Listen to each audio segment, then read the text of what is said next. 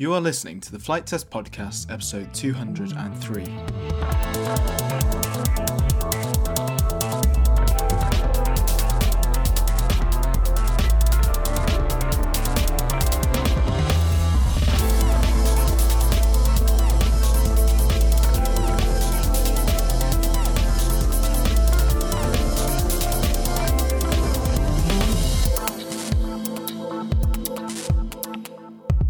Welcome to the Flight Test Podcast, everybody. Thank you very much for joining us. I'm James Wormsley, and today what we're doing is talking to Josh Bixler about aerodynamics.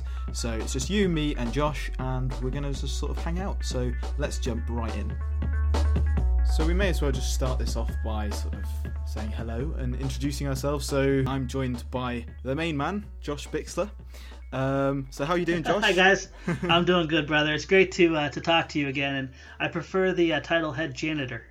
Janitor. I think a bit more than that. But it's great to catch up with you. Thanks for the opportunity. Yeah, no problem. So I thought it'd be a nice idea to sort of just hang out again, you, me, and the listeners, to talk about aerodynamics today. So yeah, basically this episode is all about sort of practical hands-on aerodynamics. So just really what you should be thinking about when you're designing your own aircraft, your own foam board aircraft. So yeah, let's have a bit of discussion about that.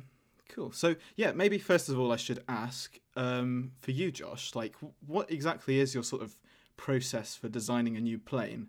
Do you sort of just start off with a drawing, or how do you go about things? Well, I got to give my dad major props for this. He was so patient when I was a kid, because I would take the most crazy, weird concepts of flight to him, and he would give me a lot of encouragement and guidelines. And one thing I really start off with, especially in the model world, is lift doesn't scale up or down proportionally. Generally, when you get bigger, things get easier, and when you get smaller, things get more touchy.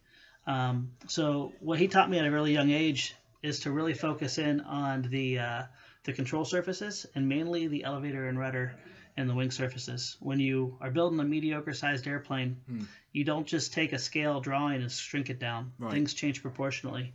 So what I always look at is the control surfaces of the airplane, mainly the tail, and oftentimes the very first thing I do is exaggerate them a little bit to make it behave as it should as a bigger model. Yeah, okay. So you sort of, so when it shrinks down, you want to really be manipulating the air in a different way, sort of, or in a more exaggerated way. Everyone laughs that I draw cartoons that fly, and that is so true. They do. Everything is exaggerated. The nice thing is usually when you exaggerate features like your vertical stabilizer, your horizontal stabilizer, it's not gonna really ever bite you. It just may keep you from having some tendencies that will give you more performance. So if you start with something bigger, again, this is something my dad always said, you can always trim more off. But if you start too small, you really can't do much with it. So I guess the first step for me is generally just taking a concept I like. I usually sketch out a 3-view, and I create the plane based off that 3-view and that sketched up concept, always thinking about, where's my CG going to be? Where are the components going to be? Yeah, okay. That's really interesting. So you sort of you start off by sort of drawing something that maybe looks right, or you feel that it's got the sort of the right proportions, and the scale that I suppose if you're taking an existing aeroplane and you're shrinking that down, you've already got those proportions. But yeah, it's just a matter of seeing if it looks right almost. Yeah. Speaking of proportions, I do use a good rule of thumb. Generally, in main aviation, you can see a tail that'll be 20% the size of a wing. I actually start off with anywhere from 25% to 33% the size of the wing for the first models. If you look at some of my models, the tail is about a third the size of the wing. That's not by accident, but that generally will get you in the right vicinity. You never want to really be below a quarter. 25% your wing. So if I had a 4-foot wingspan, my tail is going to be anywhere from a foot or even touch bigger. I shouldn't even say that exaggerated. On the models, as you get smaller, it would be more that size. But it's a really good way to start out. And then generally I have my fuselage length a little bit longer than what you'd anticipate it being, and you can always shorten it up. When you have a longer fuselage, you have better better tracking. Your vertical stabilizer is farther back, and that gives you the ability it'll fly smoother. Yeah. Okay. That's really interesting. Yeah, I know from experience that having a small, stubby sort of fuselage, it has some interesting characteristics, to say the least. It gets very pitchy very quick. Yeah, definitely. Yeah, I've almost crushed a few planes that look like that just because of their characteristics. But yeah, I got to tell you, man, you've inspired me with a lot of your designs, and you keep that approachability to it, but you also do some pretty advanced features that just add such a unique and wonderful look. Oh, well, thank you very much. That means a lot. Well, I've learnt from the best. Oh, no. When you find them, introduce them to me. But yeah, no, that's really interesting. And I think that does sort of ring true as well, that if you have a longer features almost like a sailplane or a glider, you seem to have more sort of stability rather than a smaller aircraft. And it's just that sort of rule of thumb, really. Yeah, and the best thing about flight is it's really every airplane design, every airplane out there, even if you build the same plane next to your buddy, they're going to have their own personality or own unique experience, unless it's something out of the box like a Horizon product, with AS3X, where it's just tuned to beyond belief, Yeah. When you design and build your own airplane, it's going to have a unique characteristic, and some you'll find favorable and some you find won't. But oftentimes, when I start with a design, I think about what's an experience I want to have. Yeah. I'll pick on the FT Sportster, for example. I love the Golden Arrow flight, and me too. Oh, you do? Perfect. Yeah, definitely. So for me, those are the big GBs, the exaggerated features. Just there was so much beauty in that airplane, and I just wanted to have a really awesome pylon, vintage-looking airplane. And obviously, the old Speedster was a single-surface wing, but it left some really key things lacking. It couldn't fly fast. It couldn't fly and do rolls. Yeah. So I took an existing design like that. I took the features I liked, but I wanted to be able to take a corner around the pylon really good. So if you think about it, if you had a very long fuselage on that plane, it would not only kind of interfere with that cool classic look, but it would also, the tail would have to pitch and go a lot farther to be able to turn around that pylon. So right, yeah. A straight leading edge wing keeps your center of pressure, right where your balance is. Yep. It keeps that very crisp. So that means you're going to be able to turn quickly, and then keeping that control surface kind of squatty gives you a lot more pitch authority to play with. And that gives you the ability to really kind of build the plane or design the plane around the experience you want. Yeah. If I wanted a very smooth flying airplane, like the Spear or the Arrow, that's where you start playing with the sweep of the wing, where you don't want it to be really pitchy, you want it to be really smooth. And the Spear specifically, Tony Cake, when we were going through the French Alps during that one immersion road trip. Oh yes, yeah. He gave me such a great education about the VersaWing, and we built a whole bunch of these blunt nose VersaWings. He's like, it's a great design, Josh, because if you just would have increased the sweep just a couple degrees more, you would have had all these other benefits. And it really stuck with me. And we actually drew most of the Spear during that road trip, and then I just kind of banked that design and then brought it out later. And it's again a testimony to just great minds sharing knowledge and encouraging people, and it really brought home how just a couple degrees of sweep, where the VersaWing was pretty smooth, the Spear is incredibly smooth, in the air and on pitch. No, that's so interesting that you can have like 2 degrees difference, and then you can have a completely different experience just on one flying wing. And oftentimes it makes things like CG and balance better. So, really, if someone wants to design, and I hope everyone that gets in the hobby takes time to design a plane from one time to the other. If they take time to decide what do they want the experience to be like, and then go from that point on, the plane's going to end up beautiful. It's amazing how people try to go for something that looks beautiful right off the bat. By the time you fly it, crash it, make an adjustment, fly it, crash it, the plane will always turn out to be a beautiful work of art. Yeah, definitely. Try to just get it in the air as quick as possible, learn from it before you worry about the aesthetics. Always start with the function and then worry about the form later. Yeah, treat it like a prototype and just accept that it's going to get destroyed at some point. Yeah, and you can always build another one afterwards. Yeah. Nothing breaks my heart more than when someone builds an airplane and they want a test flown, and they'll take it to me or take it to one of the team members or to their best friend, but you'll see the conversation will go like this: is I built this and I'm so excited to see it fly, and I was wondering if you could try to see if it flies. and I don't want that in people's DNA. I don't want people to think that way. I want people to say, okay, the controls work. I think the balance is right. Let's go see what happens. Because if you take it to the point where you're so proud of it and it's so beautiful, and you don't know if it flies yet, you're not going to get it in the air. And truth is, you're going to have to make an adjustment somewhere. So just get it in the air in the most crude form possible, and learn about what it's doing, and then take a step back and make some adjustments. Yeah, I think that's definitely the right way to go about it. And I think I've learned the hard way, actually. I've had that education. But I remember building an FT Spitfire back in the day, and I painted it, and it was just... I mean, this was actually a happy ending. It did fly well, but I put so much time into it before I'd actually test flown it, and that was probably the wrong way to go about it. You probably want to fly the thing and then paint it. That's probably the way to go about it. But, unless you made a few. But yeah. So you're absolutely right. Don't get emotionally attached. The reward is when it defeats the laws of gravity, not how it looks. And the beauty will always come later. And I always tell people, if they get a speed build kit, get a couple extra sheets of foam and trace out all the pieces, and either build the kit and then save the scratch build, traced out version for the second one, or go for the scratch build version first. But what that does is it gives you two cycles on one kit. Yeah. And if you have success, you know what you're doing. You basically can then gift somebody else with a kit. So when they say, wow, that looks really, really amazing, you can be like, here you go. Same thing when someone designs something is when you know something works, make a pattern. Trace it out on paper. There's a lot of people that will take a poster board, or they'll put it on foam, and then they'll keep that section of foam with them so they can just have a template anytime they need. But when you keep those pieces, you've then made it repeatable for other people. Yeah. And that's also another really important thing. If you let someone else fly your plane, they're gonna be like, wow, that's cool if you tried this. And weird like learning opportunities come from designing planes.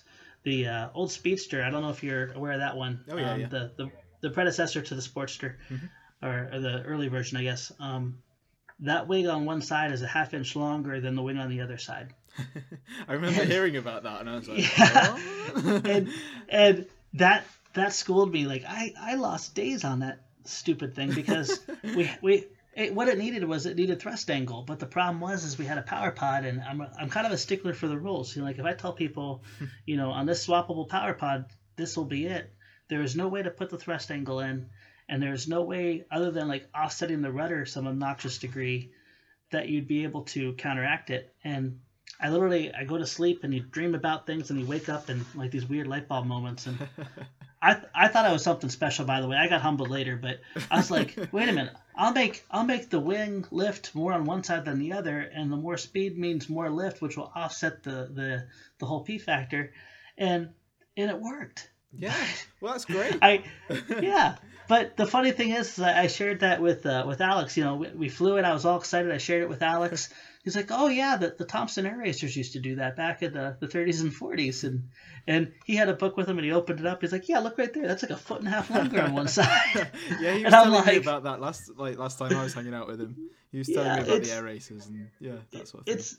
It's amazing. So oftentimes we say this in FT STEM a lot. Like a little bit of research goes a long way, and I hope people don't go beyond the advice of me, because I don't really know that much, but I hope they dig into some good books and some good knowledgeable friends, because it'll be amazing how much quicker you can go through design challenges and overcome problems that way. Yeah, definitely. I think there's a healthy balance between doing a good amount of research and also sort of trial and error, so chucking that thing in the air and seeing if it works. Yeah. But definitely you can save yourself some time if you research and see what other people have been doing. Well, so.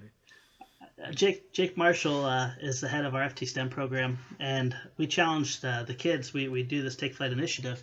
We challenged them to design an airplane, and the way he's designed our curriculum is that the problem is X, and the way you attack X is you do research. You come up with an idea, you test the idea, and then you communicate the idea. I'm not saying how it does on his wheel, but that's the gist of it. And the way the kids use that process of thinking to analytically attack a problem, the planes they designed were a direct testimony to that. And it made me so happy to think like these kids are literally taking all these complicated specs from what motor size, what battery size, what experience I want them to have, how many interchangeable wings, and in 3 weeks they had something I couldn't design in 3 months or 3 years even for that matter. And it makes me really proud of like how aviation brings the best out of people, but also how much you can learn from it and how much you can grow from it too. Yeah, definitely. Yeah. And those, that's exactly the same sort of process that they're doing at, these big research, R&D sort of departments in NASA and all these sorts of organisations. So, yeah, you really learn a lot from this kind of hobby. And absolutely. I was talking to, do you know of Terry Dunn, the Tested author? Oh yes, Terry. Yeah, Terry. Yeah, we were chatting the other day on a podcast, and yeah, he was saying how because he used to work for NASA, that the people in his department were just amazed at like how much knowledge he had about things like screws and bolts and things, just because he'd played with RC cars and RC aeroplanes and stuff. So yes, it's amazing how it pays off. Yeah, honestly, it seems like RC flight and this whole hobby in general is a gateway to really special things and careers, even if it doesn't necessarily surround flight. It just seems like people that have gone through the process of learning how to fly, how to build airplanes, and how to design. It gives them an advantage that's just, it's hard to quantify, but it's there. Yes, absolutely. It certainly helped me in a good way. So, amen. Love it. Yeah, so it's probably worth mentioning that you can be very clever with some of your your airframe designs when it comes to designing them with an with aerodynamics in mind. And one example I was going to mention to you, Josh, was I was making a seaplane the other day, and it had an EDF on it, and someone commented on my YouTube video saying that if you just put the EDFs in front of the wing, or if you just had conventional props in front of the wing, when you're going at a slower speed but you've got all that prop wash going over your wings, means you can take off sooner, or you've got more lift there. So there's some artificial lift. Yeah, exactly. So there's some, I think it's worth bearing in mind for any aspiring designers out there, that you can really be very clever with some of your designs and sort of cheat in a way. Yeah. One thing I'd encourage people is, a lot of people stay away from twin engines because for some reason 2 motors means more complication or harder to fly. And if you've ever flown a guinea pig, or if you've ever flown a sea duck, just what you're talking about, getting those props out in front of the wings. I mean, the wing doesn't know what environment it's in. All it knows is I have more lift going over the top, creating a low pressure area. And if that's induced by a propeller, if that's induced by speed, it really doesn't know, and it doesn't care. And it's a beautiful thing. So 2 motors, in my opinion, are oftentimes better than 1. I'm looking over right now. I got I think about a 9-foot sea duck that's about 30% complete for an episode we're going to shoot. Oh, and wow. I can't wait to take it up in the air, because you can anticipate the great flight characteristics of the come. Not to mention the fact that you have counter-rotating props, which means no more torque, no more issues. You have differential thrust in your favor. Yep. It's wonderful. Yeah, definitely. And another twin-engine aeroplane that I was going to mention was Peter Streeperl's Ultralight, actually.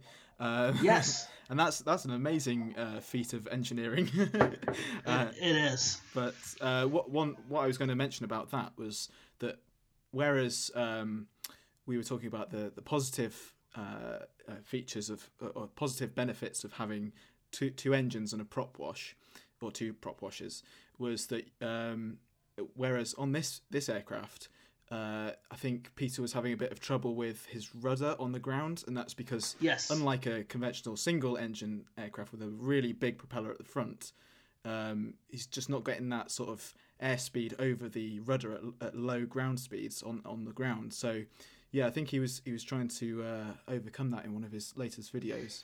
But Yeah, well, and if I remember correctly, too, is on his twin-engine biplane ultralight didn't have the characteristic issues that his next gen did with the taller landing gear. Yeah. But one thing oftentimes people do in that case is they make sure they have a tail wheel.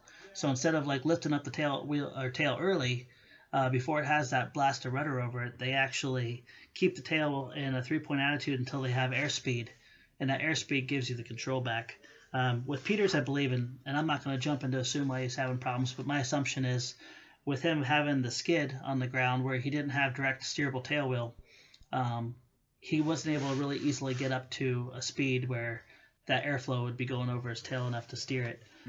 Same thing when you go to land, you would touch down more of a 3-point attitude than you would a 2-point attitude, just to make sure that you get in on that rudder. Yeah, exactly. So sorry, go on. Oh no, a funny thing is my Pete and pole has a skid, and when I would land the Pete and pole, the very first thing I'd do the second I touched down, I'd usually touch down on a 3-point, but I'd be given a throttle. And the reason is I wanted to maintain, because if the skid dug in and it followed a rut, it would twist me. I had to keep that air over the rudder at all points to make sure that I was telling it where I wanted it. Oftentimes it was a matter of holding in left rudder and then blasting the throttle to kick it a little bit left, and then holding in right rudder and blasting the throttle to make those adjustments. It wasn't just a matter of steering. Right, yeah. So sometimes it's knowing your aeroplane and knowing the characteristics and what you have to do to overcome that when it comes to sort of piloting. That's quite an important factor with just any kind of aircraft, really. Yeah. It's a beautiful thing. You got the torque of the engine, you got thrust, you got speed of the airframe, and all those things. Again, the plane really doesn't know what environment it's in. It's reacting to things going over its control surfaces and the effects that are getting pushed. And it's pretty amazing. The upset recovery episode we did taught me a lot about even using the torque of the engine to your benefit. When you're in a issue where you're unloading the wings, you don't have any airspeed. The thrust is doing very little, but the torque does a lot for you. So you're hitting the engine hard, given the torque of the engine, that air is hitting the rudder, and you're in a 0G fully unloaded attitude, and yet the plane is flying and doing what you want it to do with no airspeed. Yeah. And no stalling for that matter. It's really amazing what an airframe is capable of doing. It is, yeah. Yeah, it is. It's quite it's just I think in the upcoming flight test book, I was saying about how it's just a balance of forces, and that there's something quite magical about that, really. Beautifully said, brother. But so one other thing I was going to mention was all of the amazing contraptions, the flying contraptions at this year's Flight Fest, the one that has just been in Ohio, and how really that's all the proof that you need that you can make things of all shapes and sizes and they will still fly. It really is a testimony to the best part of FT is the community. And when Flight Fest gets together, just amazing things get built. And I love the fact, not the ones that fly perfectly right off the bat, but the young man or woman that literally puts, a half a day's work in, and they throw it and it goes 5 feet, and they drag the cartage, back to the build tent, and they take another whack, and by the end of the day, they're doing circuits and they're flying it, and they took something from nothing to success. And I always look at, when I see that, I look around, and if it's someone like a younger child or something, I look for the parents, and the sense of pride that I see on their faces is probably the most precious memories I hold, because I remember specifically there was a young man, and he was building this monstrous motor glider. And his mom would be out there on the line every single time launching them, and the wing would fold or the thrust angle would be wrong. And at the end of the day, he's sitting there shoulder to shoulder with his mom. She has this big old grin, and he's just doing these lazy patterns back and forth. And I swear that thing had to have been 15-foot wingspan on it. And again, it's such a great testimony to how flight brings the best out of people. Yeah, definitely. Yeah. No, it's a great thing, and there you go. That's all the experimentation and chucking that thing in the air that we were talking about earlier. Yeah. So yeah, that guy was definitely doing something right. Well, and I don't mean to rabbit trail, but one thing I'd encourage people, if they ever design a plane, before putting the servos in, the motor in, I do this with almost every new design. As I play catch with my friend, I literally will say, "Hey, Stefan, I got a prototype," and I'll throw a dead battery in the front, try to find out where my center of gravity is. And I'll simply play catch with them. I'll toss it across the room, or if it's a big plane, we'll go outside and do it. But once you have it gliding, you know a couple things. Okay, this plane is balanced. This is where my CG needs to be. And then you also know that, hey, look, my tail and my rudder and everything is pretty good proportion. I'm tracking straight. Now you can move on to the next step. hack a couple holes, put some control surfaces on, and take it to the next step. That one act of just taking 5 minutes to take it outside before you put all the time and energy into electronics of tossing it back and forth gives you just one small taste of success, and also tells you if you need to change something or move something around. Yeah, and then once you've seen it flying, then you're like, right, that's the first prototype. Let's make the go. second one. There you go. And one thing that's always better for you when you design an airplane is a little bit of weight far ahead is better than a lot of weight just in front of the leading edge. And a lot of times I see people don't make their noses long enough. It's easier to start with a very long nose and shrink it back than to go ahead and build a plane that's very tail heavy, and then you have a massive amount of weight that you got to overcome. Yeah.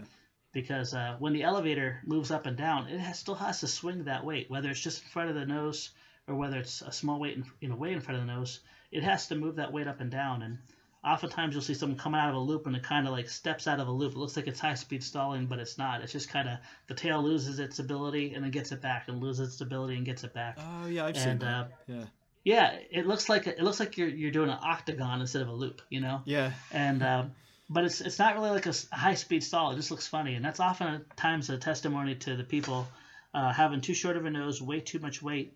Where if they just added 20% to the nose, oftentimes the plane will look a little bit better, but then they don't have to have that weight and all that battery way up in front. They can disperse it better.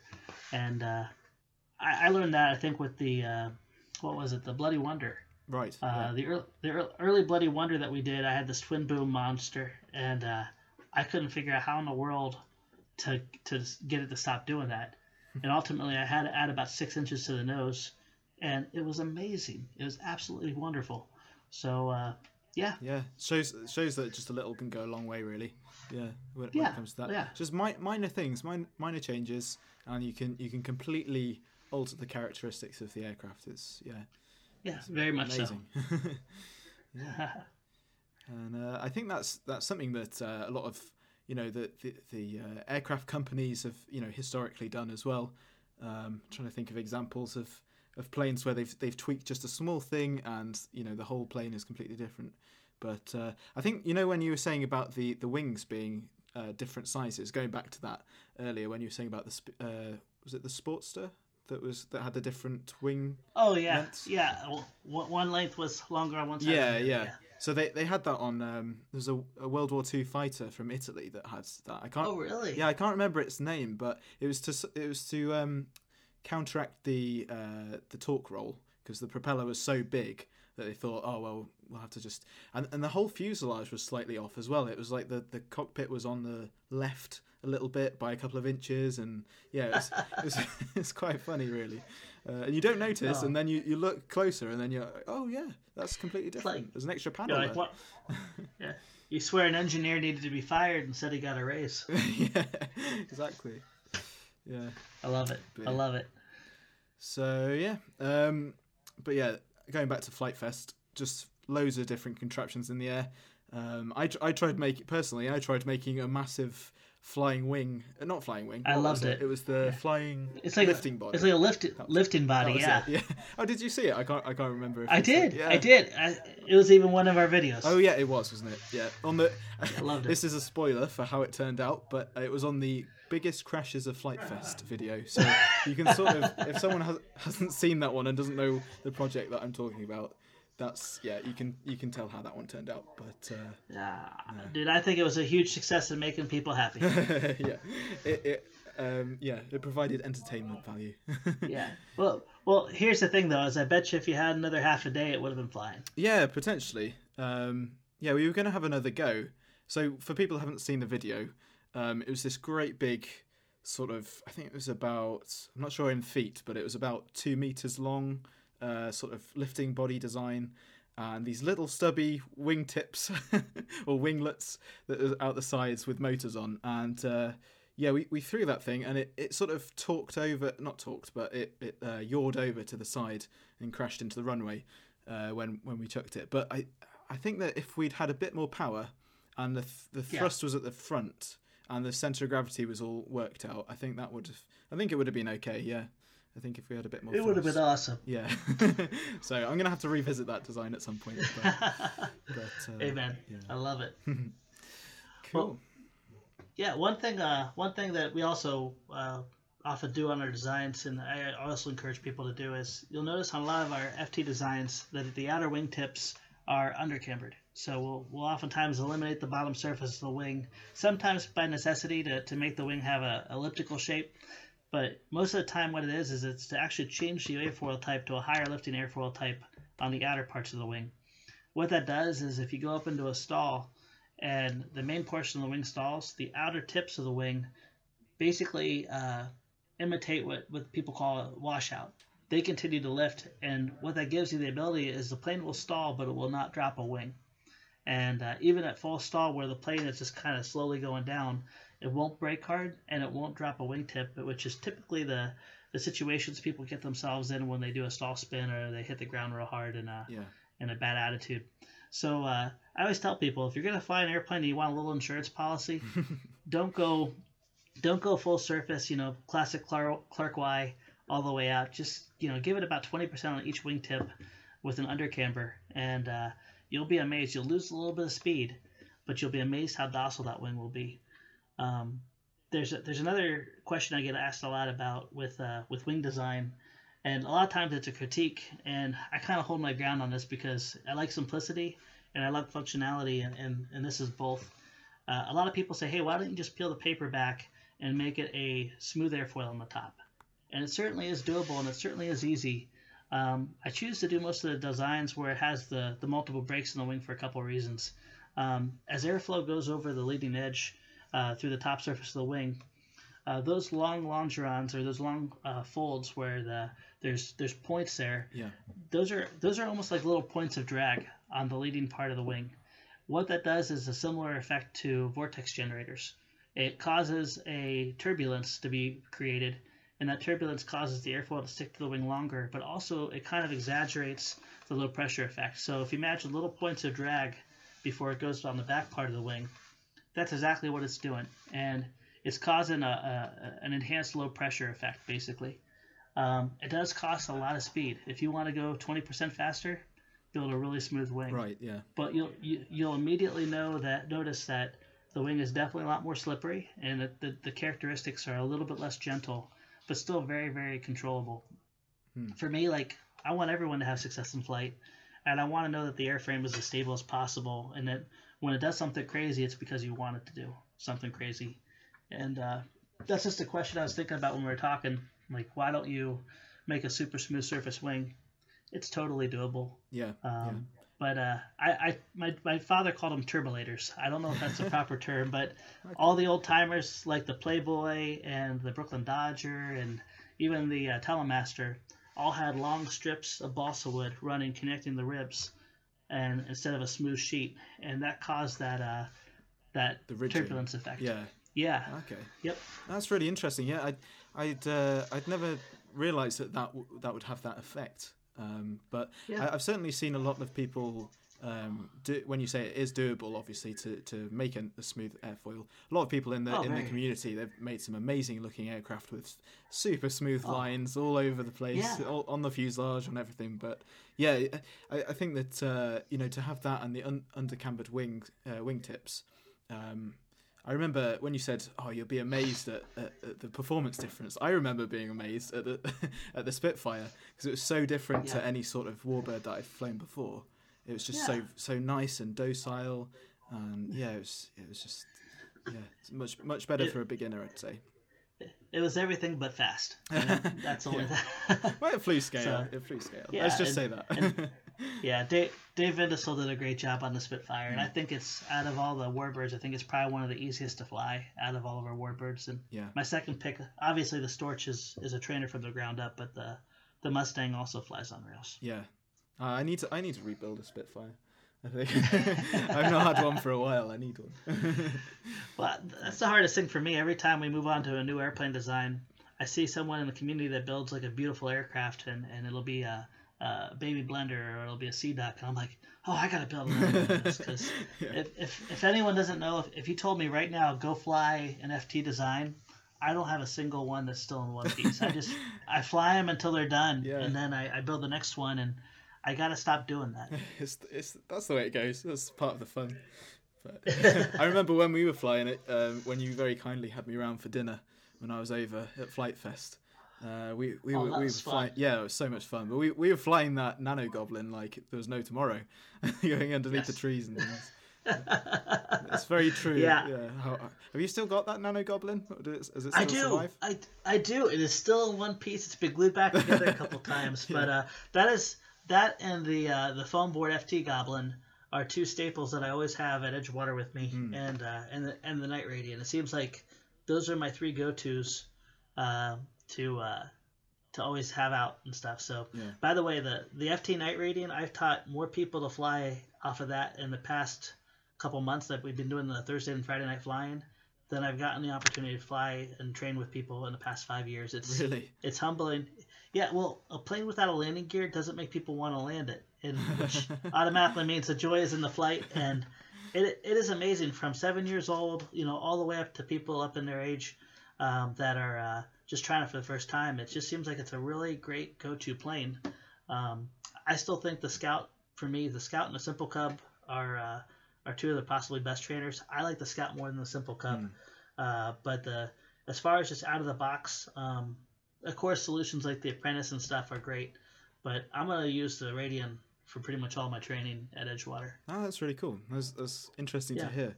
So those three planes, the Goblin, the Nano Goblin, and the Radian, they've all excellent flying planes, and all with fantastic characteristics thanks to their aerodynamics. So that's really interesting.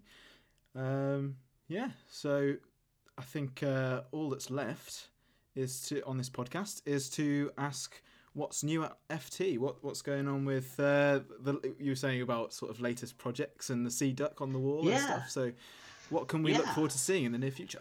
Well, I think to answer your question, I'm not sure when this is going to come out. Let's see, today is 10/17. We are the 810 episode is done. Jeremy, God bless him, did an amazing job on that episode. And it's also, I think, the first big project we shot at Edgewater, and I can't wait for people to see it. Again, hats off to Jeremy for the hard work that he's done on that. Yeah. So that's coming out. That was shot, and immediately after we're going to have the full-blown episode after the original A10. And if anyone doesn't know, I'll give them a sneak peek. We went out to Edgewater. We had our wives. The weather was beautiful. We were waiting for that golden hour shoot. The little tracer rounds had to be in low light to make them seeable. Yeah. And we, ironically, the new Mavic 2 has a feature on it where it steps on 5.8 if it's turned on. And sure enough, it was. So we were hustling because it was getting a little bit darker than we liked. We were hustling. We launched it in the air. First flight, with all that gear in it. And goggles down. I do a 180-degree turn. Coming up the line up on it, and everything just goes static. And it also goes static on the chase quad. And that son of a gun Mavic shot us down with our video signal. Oh no! I put it through a tree and just destroyed the thing. So poor Jeremy. I told Jeremy I would give him a hand and build the second one with him. I've been locked into so many different projects and just working on things. He did 90% of it. But God has a sense of humor, because if that episode would have went good, we would have been really happy with it. But the way that the return to the episode turned, where we, basically the third A10 was built, it couldn't have been better. It was absolutely phenomenal. The airsoft gun worked great. Everything went really good, and I'm not going to spoil anything. There's some shots in there that you are going to think are like, how did it happen? Yeah. I'll just tell you now, it happened. You got to watch the episode, but I think this is going to be a fond memory for the whole team for a long time. Oh, definitely. And I've seen the rough cut, and I'm not sure if the episode is out by the time that this podcast goes out. So if it is, go and watch it now, or go and rewatch it if you've seen it already. And but yeah, it's an amazing episode. I've seen the rough cut, and you will not be disappointed. So. There's a passion project we're working on right now too. Obviously the A10's in the spirit of it. We've used the term monsters a lot. I'm working with some prototype foam that we have that's twice the thickness. Oh yeah. Our next batch is going to be a lighter version of it, but the goal and the vision of this is basically to take every plane that we've ever designed, past, future, and present, and if someone wants to make a monster version, all they need to do is enlarge it by a certain percentage. The secret percentage is going to be 185%. So along with that, you can take anything from a spear to a sea duck to a guinea pig, fill in the blank. You just simply enlarge it by that percentage, and then you build right along with the build video. The only difference is maybe instead of trussing the foam for a spar, we're gonna have a supplemental saying, okay, here's how to make removable wings. Here's how to brace up this area. But I'm so excited for next year's Flight Fest, especially in Ohio, to see monsters flying through the air. Too, yeah. And we're prototyping a new radial motor. It's going to be a 40-30 size motor, so a 40 millimeter by 30 millimeter stator. Okay. And the neat thing about this is it'll be able to swing a 20-inch prop on a 4-cell or a 16-inch prop on a 6-cell. And that's going to do a couple really unique things. If someone is enlarging a beast pack style airplane, they can run a 20-inch prop. So the test bed we did for that was a Scout. Mm-hmm. And it was a huge monster Scout. I can imagine, and yeah. I was flying it with a 20-inch prop with my kid on a 4-cell battery, and I had two 3200s linked together. I could have got over an 18-minute flight time. It was so efficient. Wow, that's sort of a lot of opportunity for fun there. Yeah, it's gonna be a real blast. And speaking of the whole radials, we're gonna be releasing at Flight Fest Texas our new radial line. Will be the launch of it. So we just got them in from the 1806 all the way up through the CPAC motor, which is now going to be a 2218, not a 2215. We're going to have every motor that we carry now will be a new FT radial, and that'll eventually become the power pack when Emax, when we finish out our stock with that, that'll move into it. So really excited about this. This is not just like a rebrand. It's from the ground up, spec'd out bearings, hardened steel shaft, serviceable. The bigger motors actually have a screw that you can take off, and you can open them up and clean them out. Mm-hmm. We want people to be able to really be aggressive, take chances, crash hard, but have a motor that's going to last a lifetime. Yeah. And we're even going to support it with a limited lifetime. So we did that with the motor. That's going to launch at Flight Fest. It will be the first time I believe people will be able to buy them, and that will be really exciting. So along with that, the ESCs. We have those also designed from the ground up. They have an accessory port, and if anyone's familiar with ESCs, the internal battery eliminating circuit, which powers your servos and powers your receiver, is often a little too small. So what we did with the APAC and the FPAC, we upgraded it from a 12 amp to a 20 amp. The secret is we tested these things at over 35 amps, just wide open throttle on a 2205 motor to make sure they could just take tons of abuse. But we also put a 3 amp BEC on it instead of 1.5. So that means now you can power your FPV off of it, you can power lights off of it, and not brown out anything. And we've also upgraded the CPAC and the BPAC to a 35 amp ESC. And we say it can handle 2 to 4 cell, but on the early A10 when we tested it out with the ducks, I ran a 6-cell on it, and it actually, there was a 60 amp ESC next to the FT ESC that was 35 amp, and we got out in the video. The funniest thing, we smoked the 60 amp ESC, and the 35 amp ESC just ran strong as could be. I don't know all the fancy stuff, but it has a unique hex code in there, and the noise is super quiet, it's super efficient.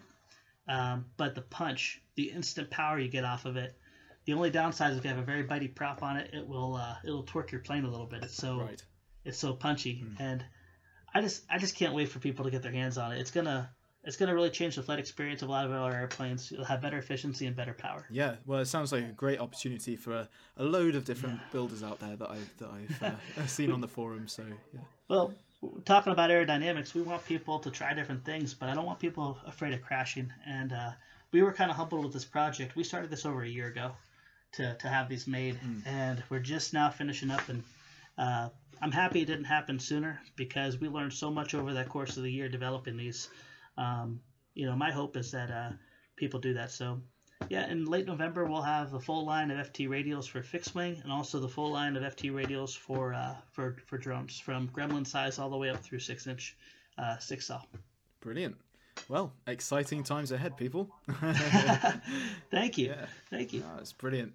And I'm sure that you'll all be able to hear, for all our listeners out there, you'll all be able to hear more about this and upcoming stuff on flighttest.com. So yeah, just head on over to there, check out the articles, check out the upcoming videos, and yeah, you'll be able to look forward to all these exciting projects and products coming out soon. Well, speaking of projects, we got to do an update sometime on Edgewater. It's moving forward, and you guys have really blessed us in a powerful way. I can't wait for everyone to see it personally. Yeah, no, well, when I saw it personally, I was mind blown. It was just everything that I hoped it would be, and yeah, and it was certainly delivered. So yeah, that's about it, Josh. So yeah, again, to all of our listeners, thanks very much for listening to this, and yeah, head on over to flightdesk.com. Check out the articles, check out all of the good stuff on there. Josh, I'm sure we'll catch you again in the near future. Hey, love you guys. You all have a great day. Thanks, man. Cheers. See you.